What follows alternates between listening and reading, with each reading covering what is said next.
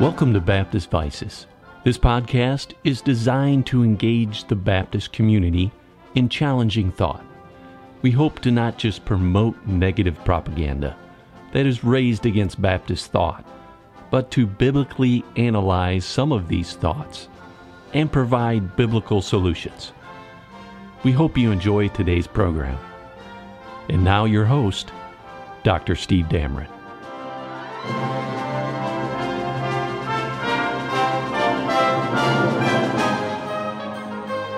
Hello, welcome to Baptist Vices. As we say, the doc is in the house, bringing it down. We're doing house calls. So we appreciate you tuning in to Baptist Vices. Today, we're going to have Pastor Ray, and he's been a pastor. He's been in work in the mission field in Asia, in a closed country. And so he's going to introduce himself and talk a little bit about it. Always challenge folks to go to baptistpulpit.com, look around, and look at the podcast. Of course, sign up for mine, but then also look at some of the authors, the other podcasts that are there. Wanted to mention that I did have a book, a second edition that came out. It's a book written for teenagers, but I've had a lot of other folks read it, and they've enjoyed it. It's called Every Day is a Tough Day. So that's my counter to a famous preacher that says that every day is a Friday, which I've never found to ever be true. So every day is a tough day, and I did a second edition. Turned out pretty nice. And I wanted to mention this. It is through Xulon, and so is the other book, Teens A to Z. If you order through Xulon, it is an on-demand publisher. So they print it after it's ordered. So it takes a number of weeks. You can get it through Amazon, and it may come a little faster. I'm not sure if it would, but Xulon is an on-demand. So it's cheaper to do it. You can self-publish, but it does take a little longer to get the book to you. So it's great to have Pastor Ray with us today on Baptist Vices. Well, welcome to Baptist Vices, and it's great to have Pastor Ray with us. And so I'm going to have him introduce himself because he's been a pastor. He's been in mission work. And so why don't you introduce yourself, Pastor Ray? Appreciate you being with us here today. Well, thank you, Brother Damron. It's good to be with you. My name is Eddie Ray. I've been serving in ministry now for almost 40 years, full-time ministry for almost 40 years. I served as a pastor here in the U.S., and then for the last 25 years, I've served overseas in Asia, in a closed country there, planting churches, preaching the gospel, planting churches, and training men for ministry there. Amen. So our Baptist vice, if you would want to call it a vice, because some in the Baptist world might disagree with this, and that is walking in the Spirit. And we're not talking about Pentecostalism here, all right? Walking on pews, all right? Snake handling. But we're going to go to Scripture to look at this. So I will look at Galatians 5, and in Galatians 5 is where we have the contrast between the works of the flesh and the works of the Spirit. So it says in Galatians 5:16, "This I say, then walk in the Spirit, and ye shall not fulfill the lust of the flesh." Then it gives us a whole list of things that are the lust of the flesh, and then our list of the fruit of the Spirit, which is love, joy, peace, long-suffering, gentleness, goodness. We know the list. Then it says, if we live in the Spirit, let us also walk in the Spirit. And as good independent Baptist, we take the Bible literally, now not allegorically. And when the Bible says to walk in the Spirit, I believe that that's what it means, walking in the Spirit. So if you have some other scriptures to tie into that, but if not, I just wanted to kind of do a discussion on it with especially your ministry overseas, how you've seen this evidenced in your ministry and your life, and then passing along to people so that they understand what this means. Okay. Well, first of all, when we start talking about walking in the Spirit or living in the Spirit, most folks want to get really hokey pokey on us. It's like we need to have the the music from the Twilight Zone, playing in the background. Yes. And that's not what we're talking about at all. To live in the Spirit, to walk in the Spirit, to be filled with the Spirit. I think, first of all, it's synonymous being filled with the Word of God. As a matter of fact, the Scripture points that out. To be filled with the Spirit, to be filled with the Word of God, are the same things. Yes. And that's key to walking in the Spirit. To walk in the Spirit, first of all, means that we are obedient to the known truths of God, or to the known will of God. Yes. As a believer, praying, reading my Bible, going to church, sharing my faith, living a clean life, those things that we know. Yep. Most of the time when people think about walking in the Spirit, they're thinking about that zap from heaven that tells them to, go buy the right lottery ticket and they win the $1 billion lottery. But it doesn't work like that at all. Most of the time, walking in the Spirit, I guess I should say this, all of the time walking in the Spirit is walking in the Word of God. Yes. And as we do that, we become very sensitive to the Holy Spirit as He uses the Word of God to prick our hearts, or uses the Word of God to bring thoughts to our minds about things. For example, there are times when I'm confronted with something, Pastor Ray, can I do this or can I not do this? And when I look at it, instantly in my heart and in my spirit, I know, we shouldn't do this, but I can't think of a verse right then. And it'll take me a little while, and then finally the Holy Spirit will bring something to me, and I'll understand that. But it all relates back to the Word of God. Yes.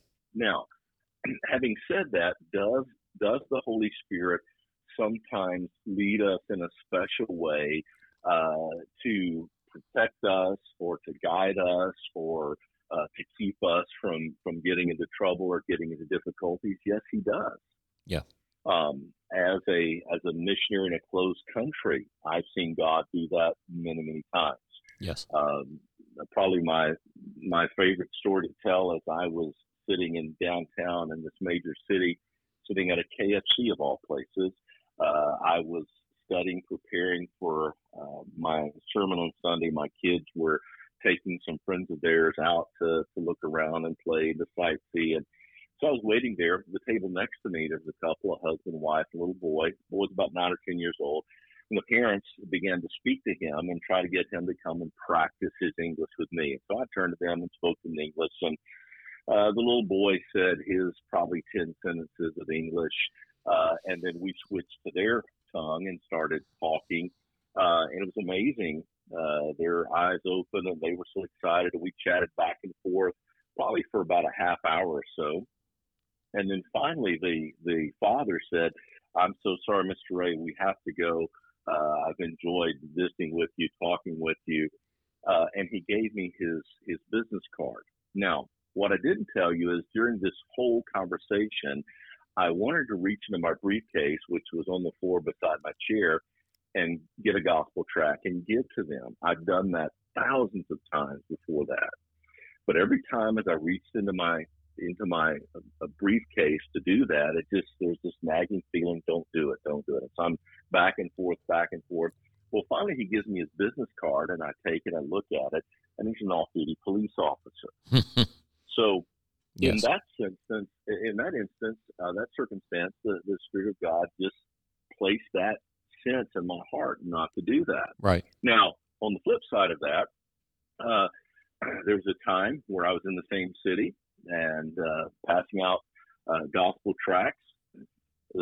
I believe the Holy Spirit wanted me to give this guy a gospel tract. I did, and within a few minutes, surrounded by police, I was arrested, put in jail, tried in absentia, found guilty of crimes against the state, and got kicked out of the country. Yes. Now God opened the door, let me get back in there. Yep. Both instances, I'm convinced it was the Holy Spirit's leading, but both with different results, but both to glorify Him.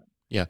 So we have the idea that walking the Spirit always turns out the way that we think it's going to turn out, and it doesn't. It always turns out the way God wants it to turn out in our lives. But I go back to the idea of the Scriptures. Walking in the Scripture allows the Holy Spirit to prompt us and to guide us. Yeah, and so one of the things that you mentioned, and even in both of those instances and examples, but the Holy Spirit's leading, neither of those instances went against Scripture. And that's where I think some people get off, is that they say, well, the Holy Spirit led me. Well, it's against Scripture. So Scripture is our final authority. But in both of those cases, and then on the other side, then circumstances don't dictate whether the Holy Spirit led us, because here's a similar situation and two completely different results, but you can have confidence that if you follow the Spirit's leading, that all things work together for good. That's Romans 8, which is interesting because in the context, Romans 6, 7, and 8, Romans 8 is talking about the Holy Spirit's leading. And so then with the Holy Spirit's leading, whether in our estimation, the outcome is, what we want or not, we can trust in God. We can trust in God. So, all right, so that is, I would say, part one there. So the Holy Spirit and walking in the Spirit is, it's following the Word of God. Exactly. The other passage that I think is interesting when you are thinking about walking in the Spirit is Ephesians 4 and 5.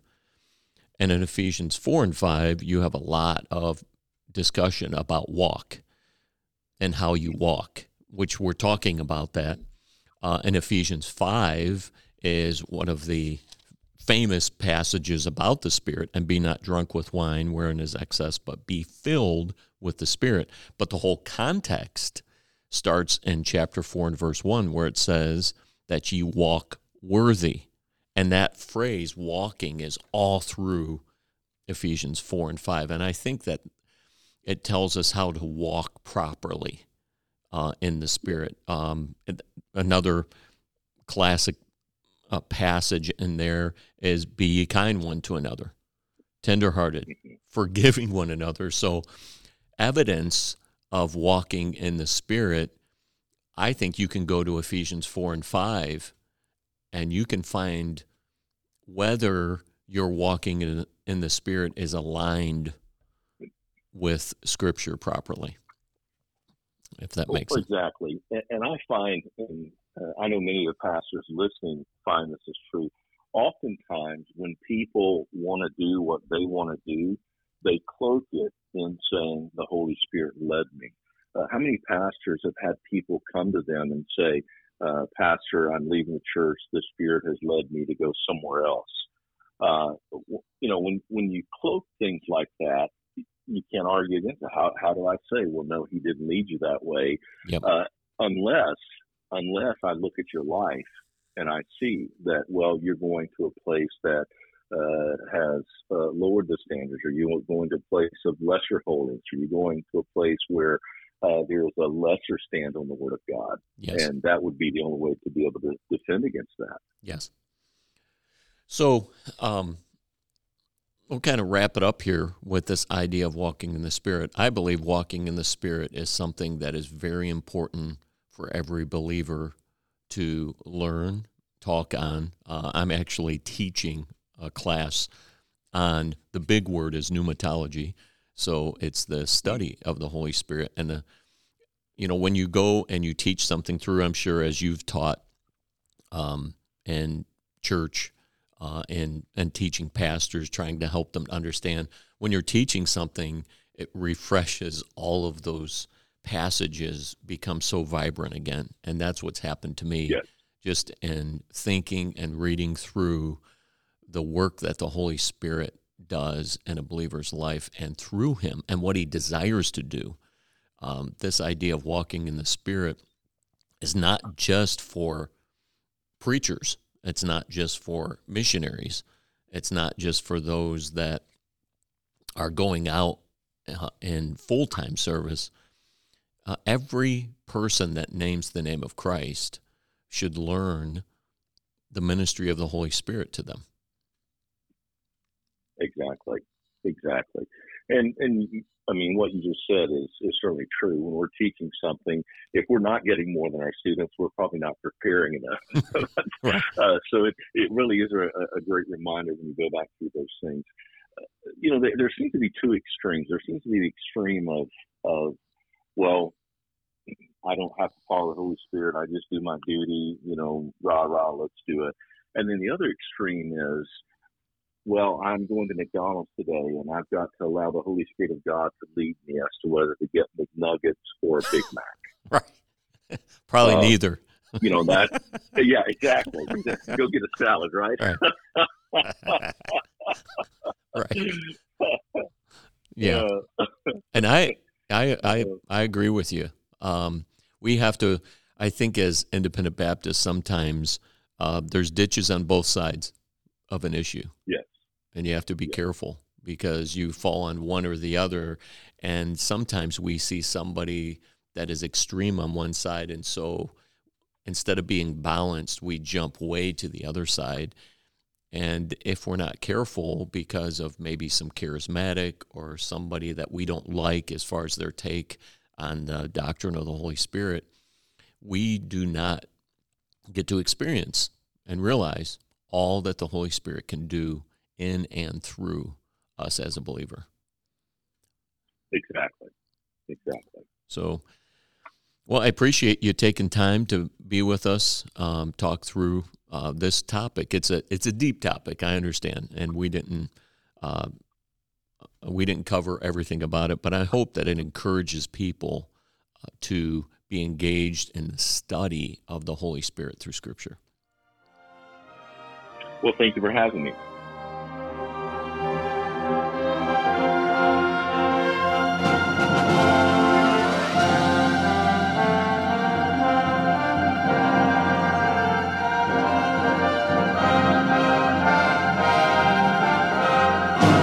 Thank you for listening to Baptist Vices.